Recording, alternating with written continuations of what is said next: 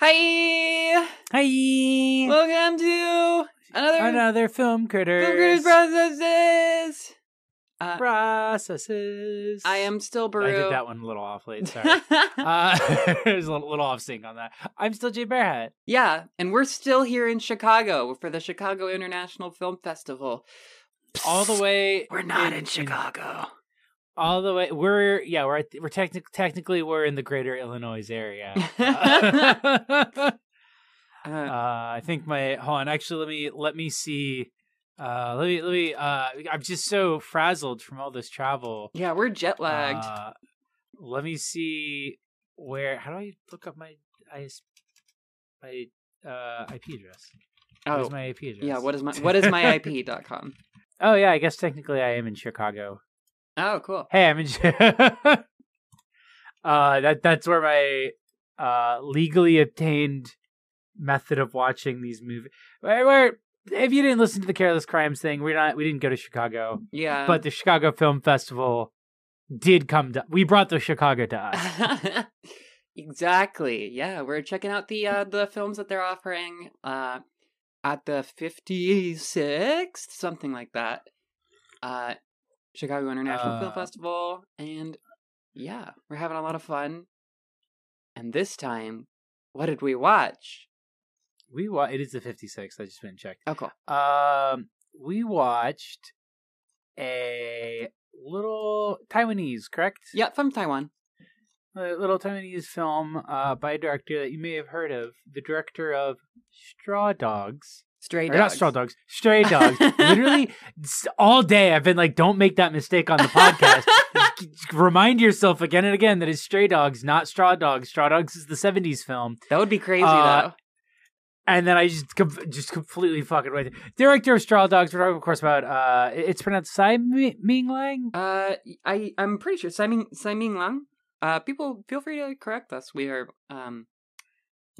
we are dumb American. Yeah, and he's also a director I've only ever like read people talk about. I've never had someone to like talk to me about him in person, so I have no idea how his name's pronounced. I actually had to look it up just now because I couldn't remember what it was, except that it was like yeah, something. I'm terrible with literally any names. Directors' names are very hard for me to remember if I haven't seen like 18 of their movies. Sure. But yeah, this is Days, and if you're familiar at all, Stray Dogs, this is again in his genre of, I've seen people calling it slow cinema. Interesting. Where it's sort of like very, like, I don't know how to describe it. The vibe I got when I was watching this movie was that it almost felt like a movie version of looking at old photographs and like remembering the stories associated with them. Yeah, that's a good because there's a lot of shots that aren't really anything and are literally like almost so still that like you might have even seen me hovering over to see if like the movie had gotten like fucked up in the buffering. Yeah. Which isn't like a knock against the film. It is a knock against the fact that there was some parts where the resolution of the film fucking dropped, right? Because of the stream that I was using. So I had good reason to worry that it might have stopped. But no, there's just a lot of shots. The opening of the film is like 10 minutes long, and it's just the main character sitting and watching the rain. Yeah. Like kind of looking quarter turn view away from the viewer, just out, and like that's it. It's just him sitting and watching the rain. There's no dialogue. There's no credits over it. It's just that for like 10 minutes. The experience of watching this Film Critters Processes episode, I anticipate, will not be all too dissimilar from like watching the actual movie. Yeah, just take a just with two assholes in your ear. Yeah. This is how watching at the film theater would be like. Where is someone talking about like, oh, look how good this shot is. Yeah. But yeah, it's a lot of long shots where not a lot is happening, or like the action that is happening is there's like a very extended sequence of the younger character just preparing food, but it has that same sort of vibe of like it's framed in this very still way where it's not like there's a lot of action that's happening. You're just kind of watching him do food prep. Yeah, for sure. And it's, I would actually kind of describe, like, once it kind of got going, so I have this classical conundrum, this sort of plague that has swept the millennial generation, known as ADHD. So the first hour I was a little bit multitasking, which is, we can kind of, chop it up about that, just how this would have been a very different experience in the theater. That being said, I might have walked out of this movie, which says something about the convenience of streaming, and how maybe it's, one isn't necessarily better than the other. They're just two different beasts. But once it kind of got going and grabbed my attention, it really reminded me of ASMR, which ASMR has kind of like an interesting, kind of deserved reputation because it's it's kind of a huge community at this point, but there's just a lot of weird shit that goes down in ASMR. But there's a lot of really cool shit that also goes down in ASMR. I'm an ASMR head. I'm a fan of. I believe they're called tingle heads. Unfortunately, I'm a tingle head. I'm double checking that right now. Voice. Yeah, who fucking knows? Yeah, tingle heads. They're called tingle heads. I've never heard that. That's in today. That is from today.com. No, okay. Yeah, the foremost expert on everything. Help ease stress.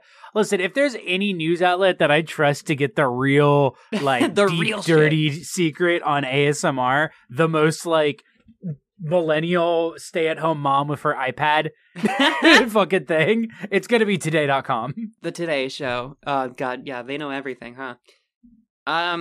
But no, I really like ASMR, and there's basically like the centerpiece of this movie is like a scene where so it presents like the sort of older character. He seems to be kind of in pain a lot.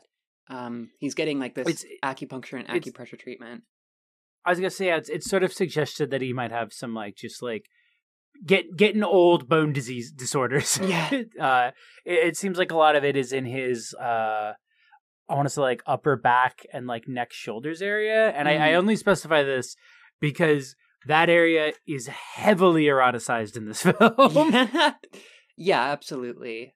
And yeah, so they basically, it kind of leads up to this like massage scene that culminates in a gay sex scene that kind of follows into like some more intimacy, but like basically the massage itself was relaxing just to watch, which is like, movies usually kind of embellish things. They typically add music, but I think I think something that's kind of designed to be, I don't know, sort of sensual in that way really like works on its own. Kind of the same way that like a lot of things in this movie work on their own. That it's just like showing you these things that are happening, without too much embellishment, without too much set dressing. So yeah, and it kind of gets the point a lot across a lot easier, where it's just this really sort of barefaced, like providing context for each of their individual lives, and then like what the massage, not really what it means, but like how it the way that it feels comes through a lot clearer, I guess, or the way that it's the feeling that it's trying to impart.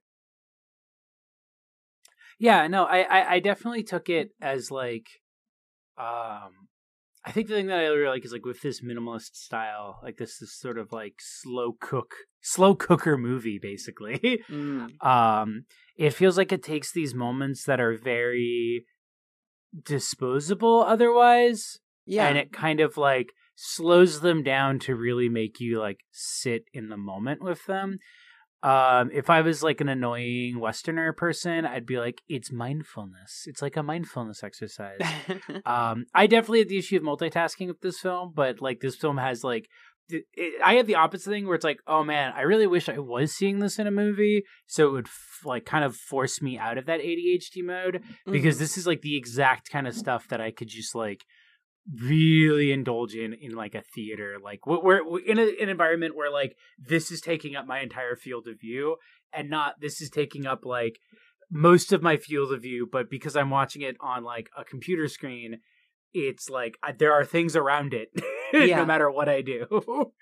And it's also streaming quality and all that. Yeah, and the streaming quality, so there's definitely parts where like the quality buffers and it kind of takes me out a little bit. Also, this is like a movie I would honestly like absolutely watch on like a date. Because this is like perfect cozy, like this is a cozy movie. Yeah, this is actually funny it's totally kind agree. of bittersweet. It's kind of a bittersweet film. Yeah, it's kind of it's interesting. It doesn't really it's the focus of kind of like what it's trying to say is like very very very small. It's just kind of really it's just kind of like exploring in a sort of superficial way, but in also like a really it wouldn't make any fucking sense at all for me to say that it's superficial and deep at the same time, but it kind of is. Or rather it takes a deep look at like superficial aspects of two men meeting and fucking and hanging out and getting food together and thinking about each other and blah blah blah blah blah. But yeah, no, I would say that makes it like super super super good fodder for like a date movie or something. I think it especially works with the whole like savoring moments that are otherwise more disposable, is because it's sort of implied that it's just like a hookup, possibly like, or something like that, like possibly a pseudo romantic sugar daddy situation, or possibly even just like the younger person just is a sex worker. Right, yeah. It's very unclear, at least from my initial watch of the film, like to what extent they have like an established relationship. But he does give him a gift, which implies that he knows of him, or that this had been a ongoing or possibly like courted affair that they're having. Yeah. And so the thing that I really like with the film, the way it ends, is when he takes like so he gets the music box as that little gift, and that whole scene is just like they just sit and listen to the entire music box, and it's so like long and indulgent, like way more than like that kind of thing I feel like would actually go down in a hookup. Yeah, but that's what ends up making it work so well, is because then we go to like later when he's trying to listen to the music box and he like can't really hear it, like he has to keep lifting it up to his ear because now he's like out in public and like people are like walking around. Like it's one of the busiest frames in the film is just when he's trying to listen to the music box at the end of the movie. And I really like that. Like that kind of feels like what the film is sort of about, is like taking these like small moments of intimacy, either like yourself individually or with another person, and like savoring them and then like remembering them as like much longer and much like more in depth than they probably actually were, but because you're looking back on them in your modern overstimulated thing, which is why it's like to me, it's like as someone who also very likely has ADHD, I would love to watch this in a theater because it would force me to pay attention to it. Yeah, no, that's the strength of the movie, I feel like, is the distinction that it draws between the kind of outer and inner lives, because kind of part of why I struggled a little bit with the first half of the movie is that it it has some it has a pretty heavy focus early in the movie on their sort of routines and the things that they do in private, and then it kind of transfers to these scenes of like them interacting with society. Like the older gentleman is like getting this acupressure treatment, and he's walking through the town, and like there's just, it's super busy, it's loud, there's a lot of people. So it functions really well as a kind of contrasting piece to what follows, which is like all these really sort of like tender internal moments, and and the movie kind of quiets down as it goes along. I think that if I were to see it in the theater, those distinctions would be like really really highlighted, because some of those parts are really overwhelming, and those when they're in public, it's kind of I don't want to say it's like dicey or bad or anything, but it's just kind of loud and really hyperstimulating. Yeah, no, I totally. I'm actually also. I'm looking. I looked it up a little bit, and apparently, the film was originally before the whole COVID-19 thing was going to be shown at the Museum of Modern Art for its U.S. premiere. Cool. And I'm thinking how cool a movie like this would be to watch at a museum. Yeah, absolutely. I feel like that's like the perfect environment to just be like, okay, turn brain down now. Now you watch art. Yeah. If I were, I think that's actually the proper way to, because like, it's barely.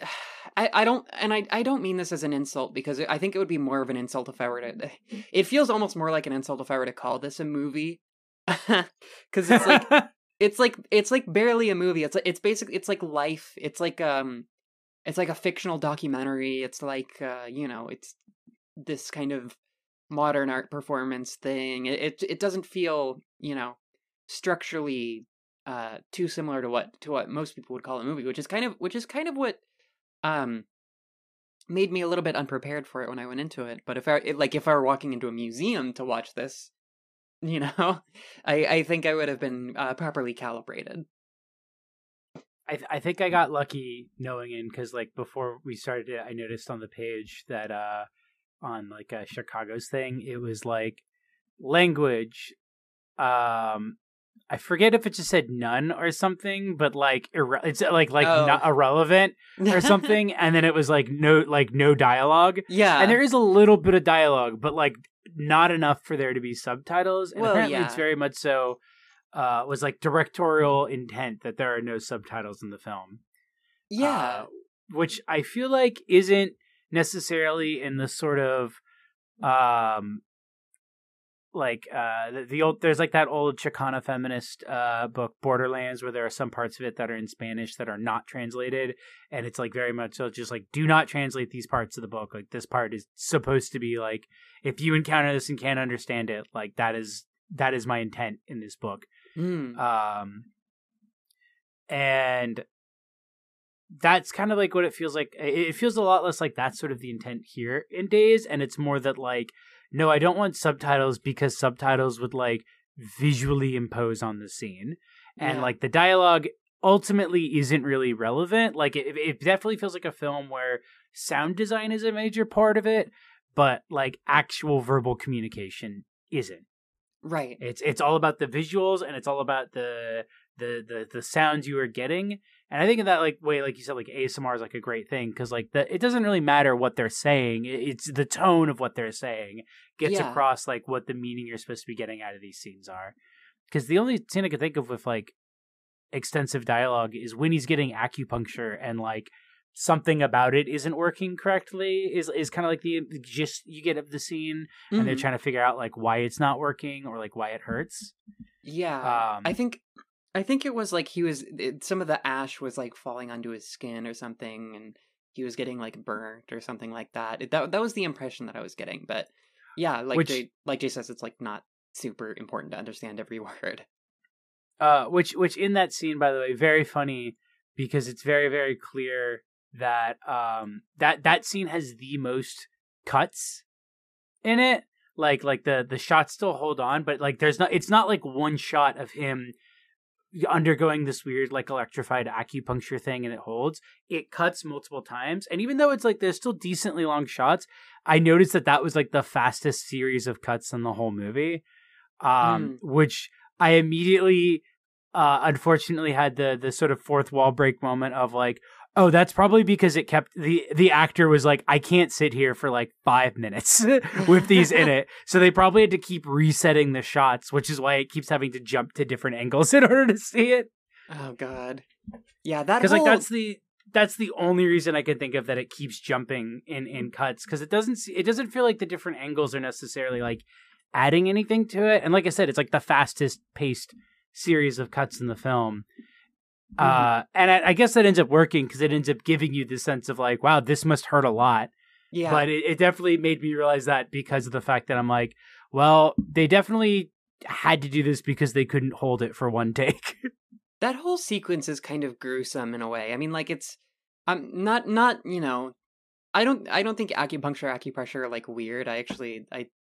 It's fine, but like to be at that point, like it provides so much context of just like to be at that point of like back and neck pain, um where you're getting like ash dripped on you and you're having someone push like a plastic implement so hard into your shoulder that your like shoulder and upper back are turning purple.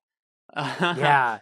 Yeah, no, it is like very extensive acupuncture that he's undergoing in this scene with like a lot of like things. You can see needles like twitching from the muscles a lot in that scene. Yeah, it's like electroshock acupuncture or something.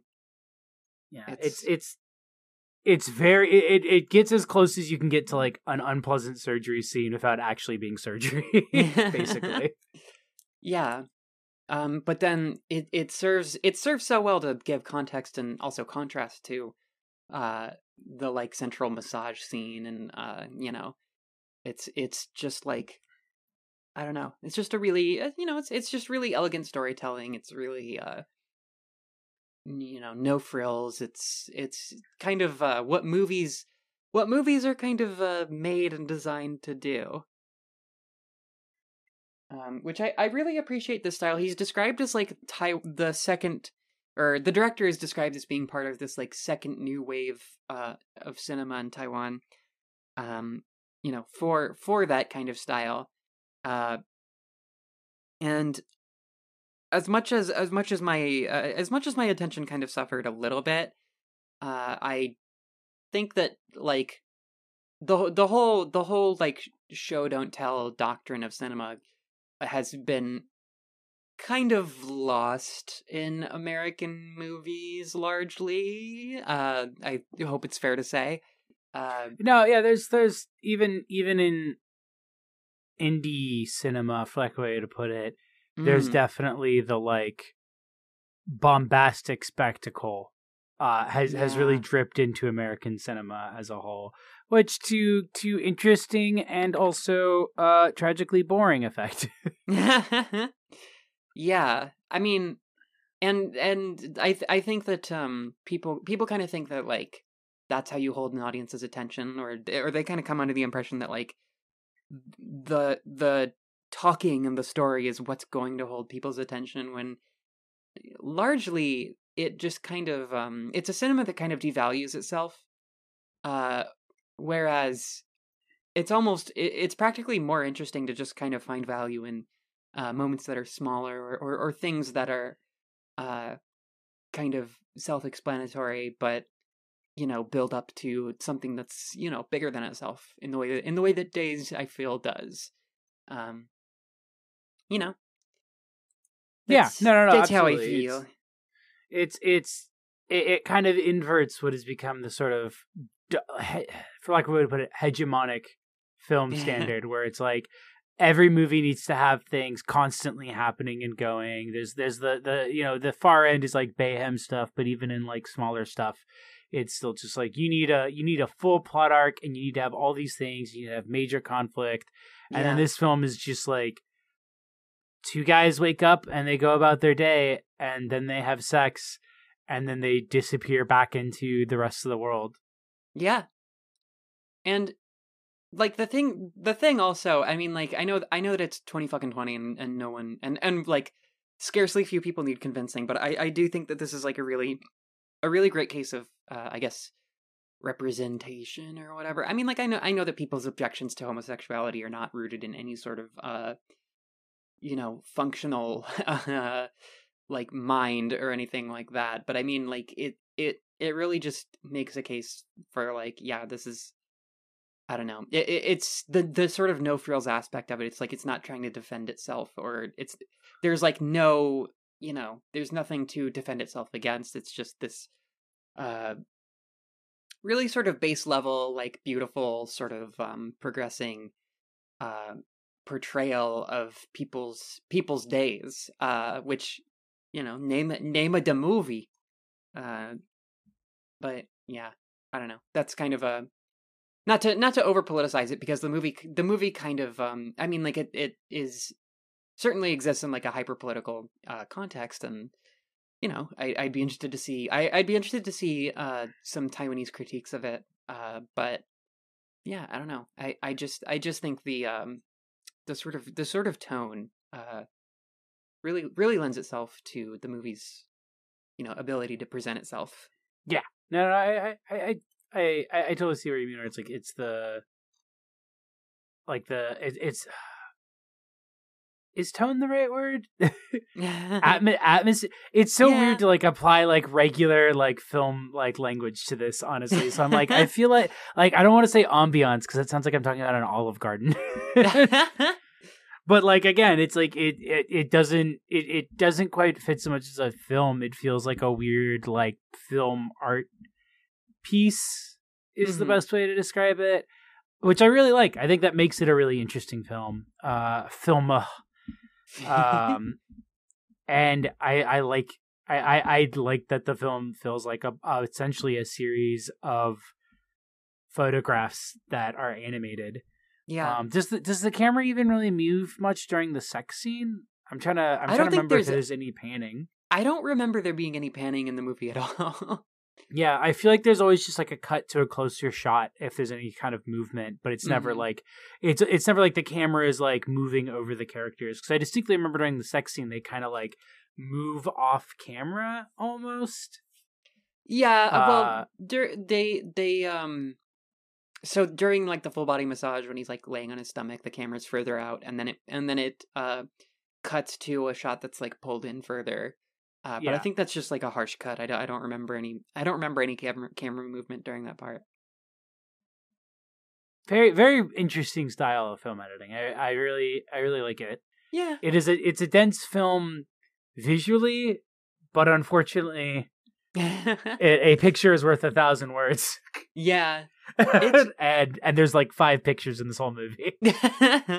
Yeah, I would just really say, and I think that we can kind of forego our usual, because we actually, for Careless Crime, we kind of like forgot to do our rating scheme, which is, fucking who cares? But like, that's kind of also like our usual sort of like, what would I rather have spent my money on kind of rating scheme is like kind of not applicable to this movie. Yeah, just because it feels weird doing it for film festival stuff too. Yeah, because you kind of buy it all in a bundle rather than like individually. Because like this is just a really enriching like experience, and I have this thing where growing up I always used to like bike around a lot. I was on my bike like almost all the time, and I would like look at people's houses, and I would be just like really really interested to like not in any like real actionable or practical way, but like I would be like, I really wish I could see into this house. I wish I could see into these people's lives. And this movie is the most kind of no frills way to do that. It's just like a presentation of some lives and some experiences that are fictionalized, but nonetheless really really interesting. So yeah, like, without saying too much more about it, all I can say is just like, yeah, check it out. Just whenever it's available to you as a potential viewer, and try not to think of it too much as a movie, because it's kind of that's because it's words description kind of doesn't do it justice, I feel like.